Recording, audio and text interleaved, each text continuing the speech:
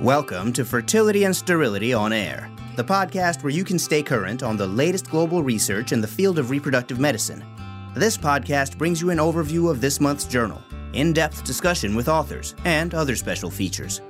FNS On Air is brought to you by the Fertility and Sterility family of journals in conjunction with the American Society for Reproductive Medicine, and is hosted by Dr. Kurt Barnhart, Editor-in-Chief, Dr. Micah Hill, Media Editor, Dr. Eve Feinberg, Editorial Editor, and Dr. Michael Simoni, Interactive Associate and Producer.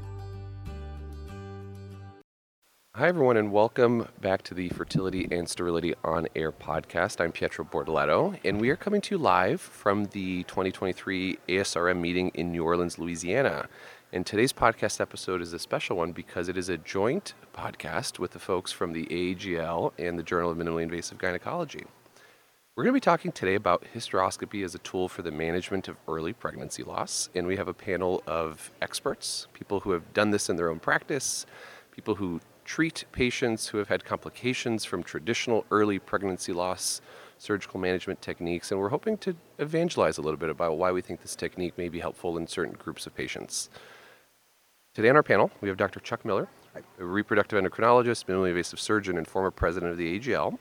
We have Dr. Katie Coyne, a reproductive endocrinology fellow at the University Hospital in Cleveland and a surgical scholar track member. And then my old mentor, Dr. Samantha Pfeiffer, reproductive endocrinologist, reproductive surgeon at Weill Cornell. Hi, everybody. Hello. Good morning. Yes. Good morning. We're here early at 8 a.m. just outside the expo hall before things get up and running, so thank you guys for being here. I want to start by going to you, Chuck. You were the first one who turned me on to this idea of hysteroscopic management of early pregnancy loss, probably a handful of AAGLs ago. I sat in one of your sessions, you talked about why you were doing this and why you felt it was important.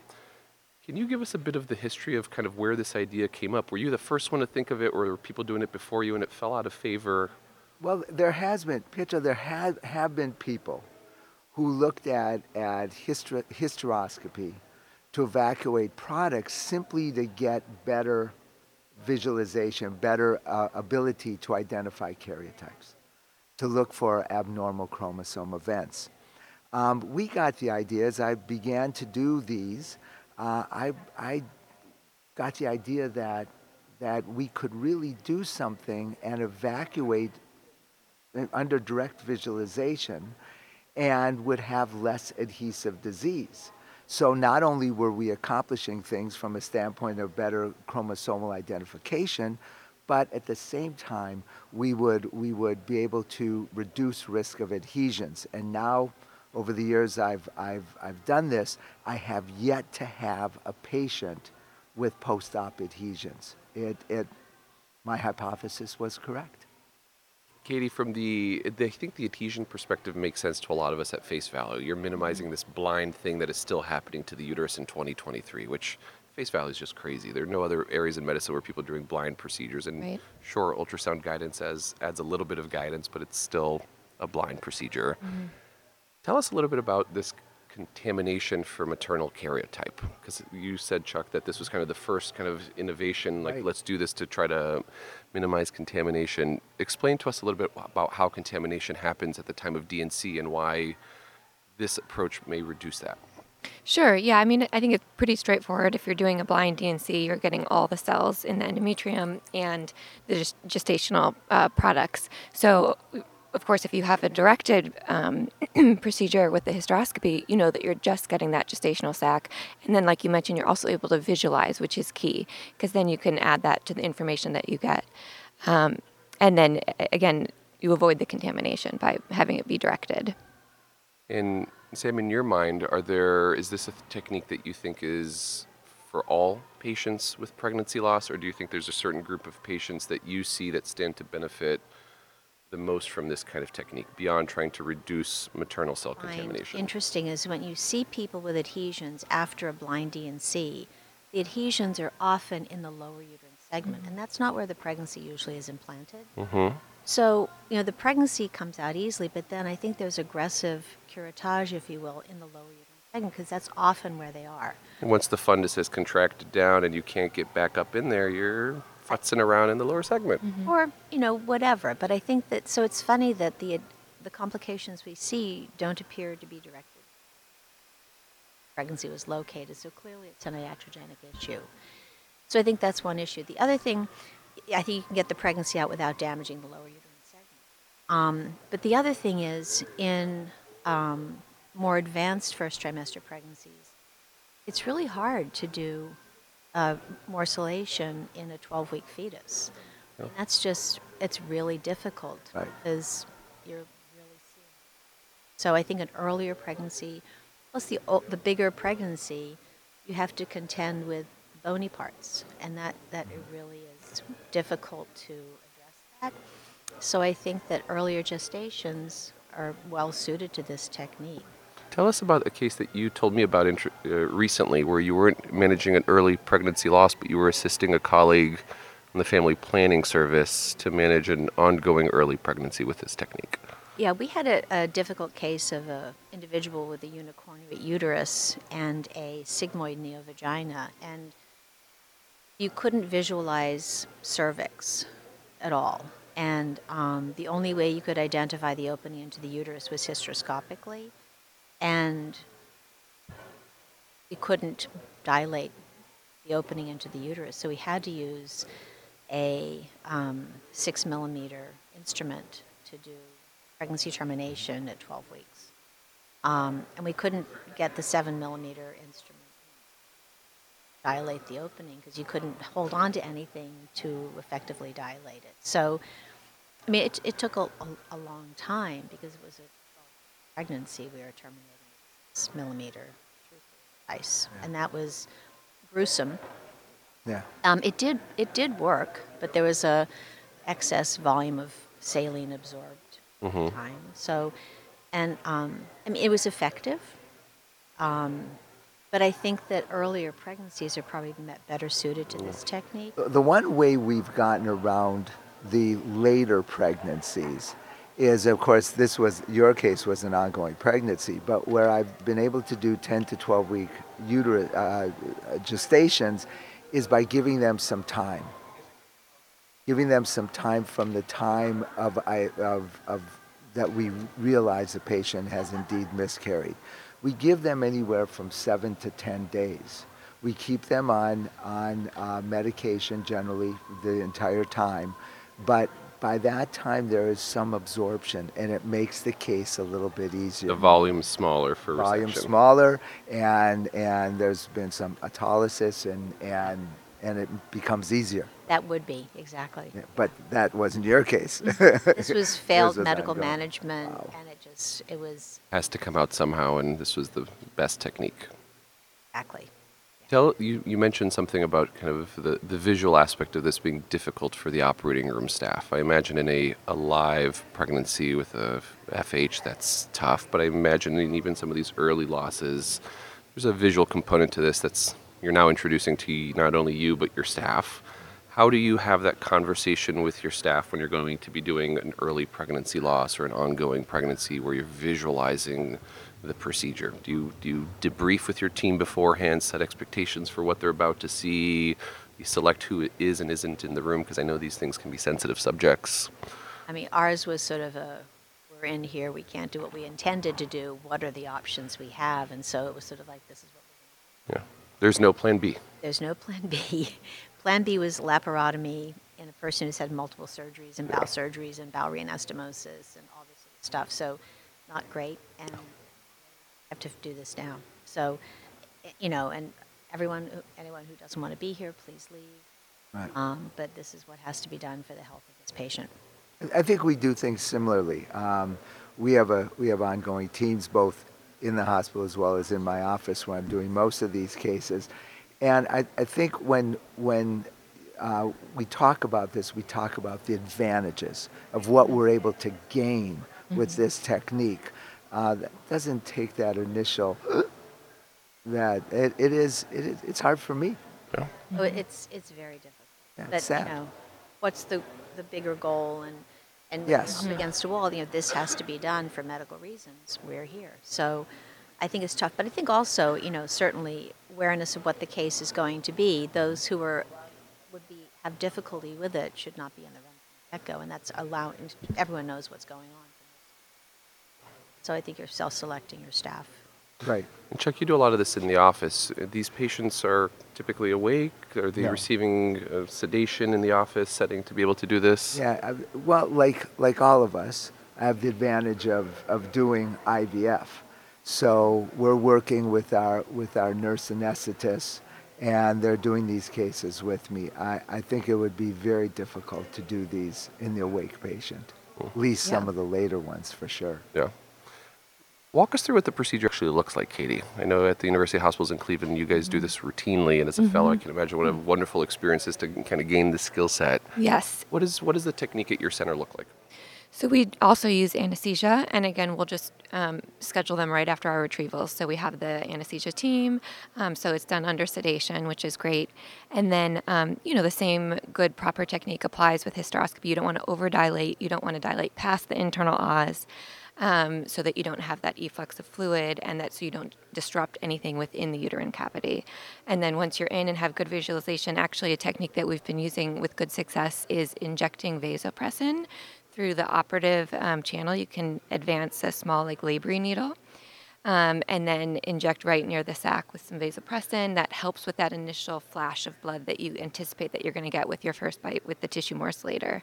And then the goal is just to move quickly because you anticipate that your visualization is going to be covered with that flash of red once you start. So just try to move quickly, remove the entire sac. And then, once you have a good portion of it, then it's pretty easy to see the remaining tissue and make sure that you've removed it all.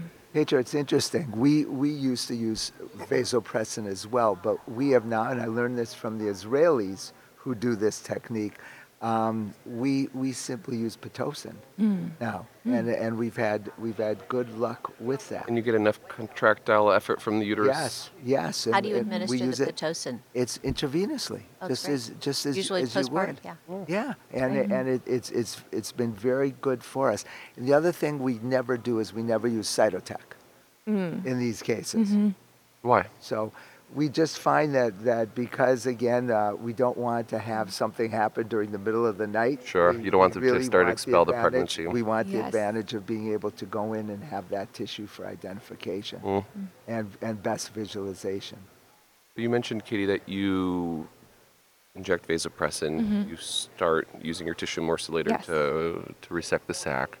I've read a lot about stopping there at that point and doing embryoscopy, where you're actually evaluating the morphologic appearance of the fetus. Right. Chuck, tell me a little bit more about what the value added there is for particularly the IVF patient who's experiencing euploid losses. Yeah, interestingly, Pietro, that's how we initially started into this, and that's what one of our papers was in JMIG was to talk about the fact that it gives us the advantage of embryoscopy, and there have been a number of patients where we have seen limb problems, where we have seen problems with the head, with the cranium, etc., where we can identify issues.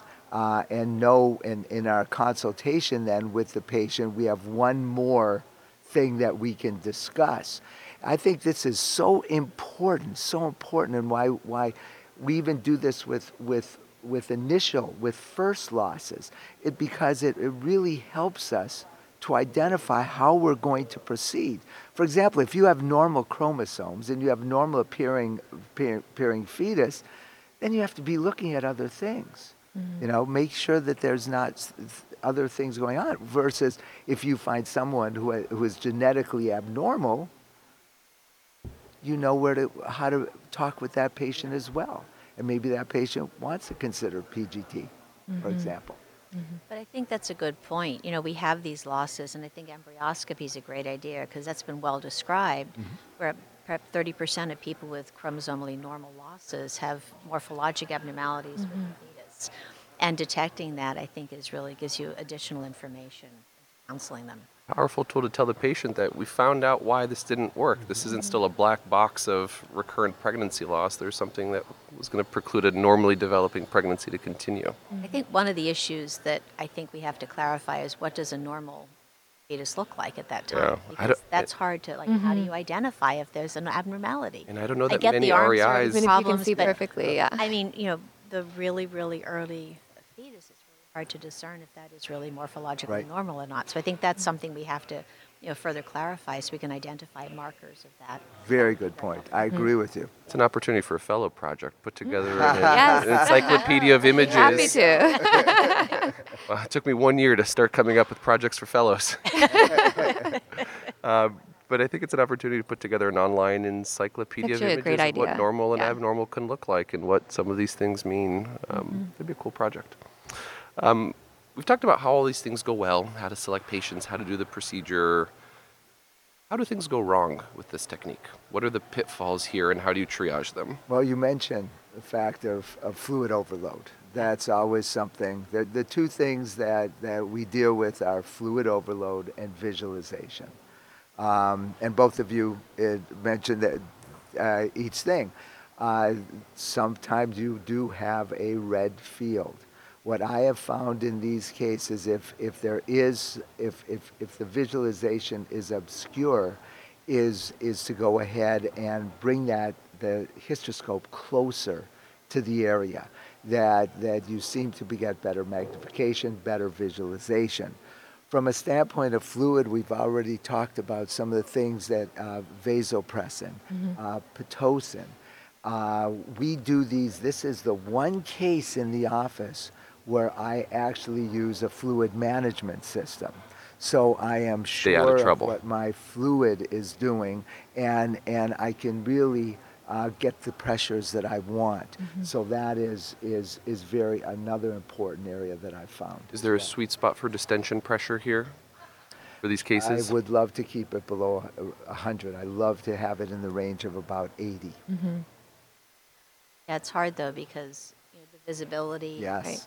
And the getting close to the tissue is key. I sort of feel like we're, doing this by braille, where you walk along the wall until you see something that's abnormal. That's what you can address. But it's key getting up close. The other thing we've added is, even though we're directly visualizing, we use ultrasound guidance as well. Yeah. To ensure complete evacuation, to make sure you're in the right spot. Exactly.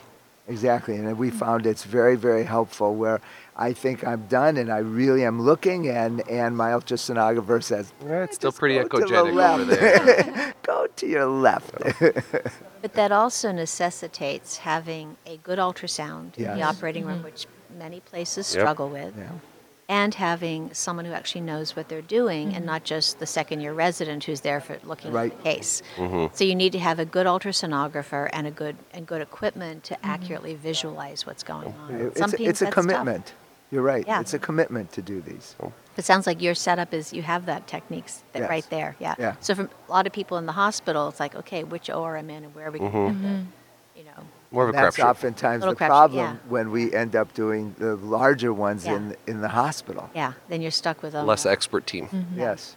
the old ultrasound from the labor floor. Yes. The You roll over. 1970s. Soviet Right. one. The Soviet Soviet one. one, like the snowstorm pattern. We don't talk enough about complications or when this hasn't gone well for us. In your guys' experience doing these cases, can you think about a case where you learned something that kind of changed your approach or your technique, or kind of an important point for the listeners who are thinking about doing this but are worried about being able to manage a complication when this doesn't go well?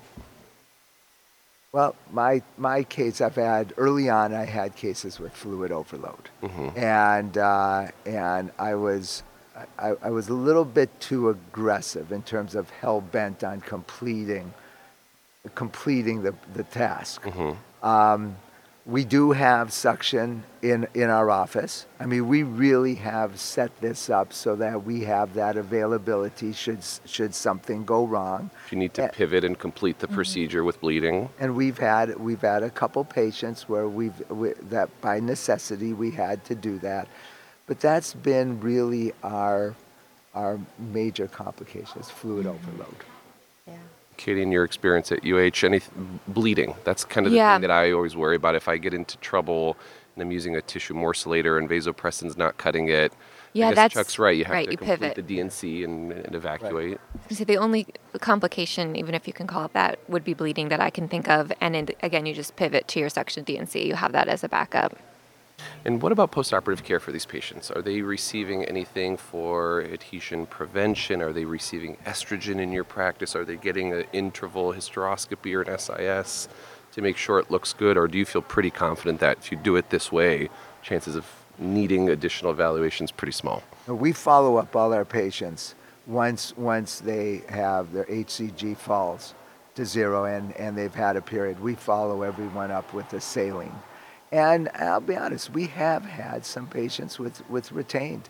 It's a small amount of tissue that we easily manage, but that we have not seen adhesions. We have not seen adhesions, but we have seen a few patients with retained. My concerns with using the tissue morcellator for these procedures is aggressively attacking the endometrium, because I think if you go through the basal layer of endometrium aggressively, I think you're going to have a nidus for adhesion formation. And if a lot of these patients happen to be hypoestrogenic post-procedure, I think they're at risk of having that happen. So, I think there's something to be said for too aggressively getting things off, getting every little piece off the endometrium, because I think that tissue morcellator is more harmful than we actually... The way that I've gotten around that, and when I teach the technique, I say differently than when you're taking a polyp or a fibroid where you're taught to put it on the tissue. You put it just above the tissue, and the tissue comes up to you. Or even on the side. Or the side, exactly. Exactly, coming in on the side versus on the tissue. You just want to get the tissue off that. Top layer. Separate. It's like, Velcro. You open it up and it'll be fine. But I think that's, as I say to the fellows, like, we don't have to go to China. And stop now. But I think that, being aware of the normal endometrium and being respectful of that is really critical to prevent adhesion. Petra, another thing that you have to tell the patient, in my experience again, is that you can expect a potentially heavy bleed because you're only evacuating that small area. The rest of the decidua is still there. The decidua is still there. Have you had issues where they pass a decidual cast because so much of it is still there and they're starting to have this kind of contractile Never had experience? a cast, but I have had a couple patients that really have heavy post-op bleeding. It's an important counseling HCG point. Goes down, yeah. Good point, because you're not taking everything out. Right. But in a way, that's kind of nice knowing, okay, we didn't denude all the endometrium and there's stuff left there. Yeah. Yes, right. I always worry when after a DNC, people are like, hey, I had no bleeding. I'm like, Ooh. no. Yeah, period hasn't come in 6 weeks. That's normal, right? And I turned that negative into a positive. This That's the old practitioner in me. The bleeding is your uterus telling us it's fine. Yes, it's healing well. Right. We like this. That's one way to make the REI happy. Yeah, it's like, I'm so glad. This is really good. Guys, this has been a really awesome discussion. I hope that there are people listening that are interested in utilizing this technique. And if you had to point them towards a resource, is there a paper, a video, something you thought was helpful for you when you were trying to figure out how to do this? Chuck, I know you've published quite a bit on this topic. Katie, you got to put together some videos and some photos for us on embryos. Yes, I will do that. But last year, actually, our group had a video here at ASRM outlining the technique. So I'm sure that's searchable. That's great. Yeah. And you certainly can go back to past AAGL postgraduate courses on fertility that Rebecca and I did where we outlined the technique as well. Fabulous. Perfect. Well, thanks everybody for your time during a busy ASRM. And we'll see each other at the AAGL. Thanks for being here. We will. Thanks, We Pietro. will. Sounds good. Thanks, Pietro. Thanks, man.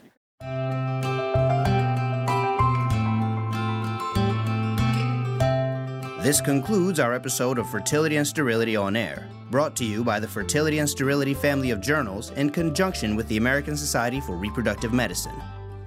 This podcast was developed by Fertility and Sterility and the American Society for Reproductive Medicine as an educational resource and service to its members and other practicing clinicians.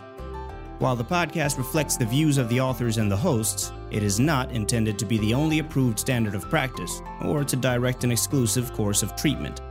The opinions expressed are those of the discussants and do not reflect Fertility and Sterility or the American Society for Reproductive Medicine.